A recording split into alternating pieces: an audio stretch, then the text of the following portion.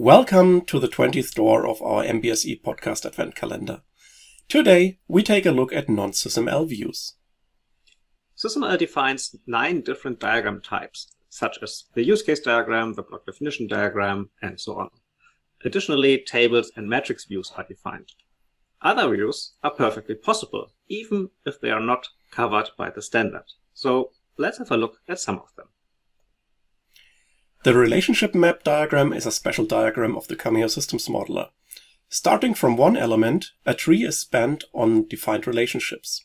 In this example, all elements are in the namespace of the previous node, which is shown. It shows all use cases and the selected package, and then all contained use case activities.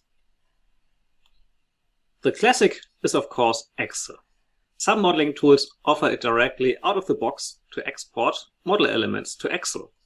Some can also make the return trip and import Excel data back into the model. Needless to say that you can also generate text documents from a model. The text document is another special view of a model. Other interesting views are dynamic diagrams, such as those offered by the graph database Neo4j. The Syndia tool from Interkex can export SysML models to Neo4j. There, the model can then be viewed in the dynamic graph diagrams, for example, to identify patterns and derive insights. You can find the link to this website from Interkex in the blog post about this episode on our website mbsepodcast.rocks. So much for the 20th store of our MBSE podcast, and we wish you a great 20th of December. Bye-bye.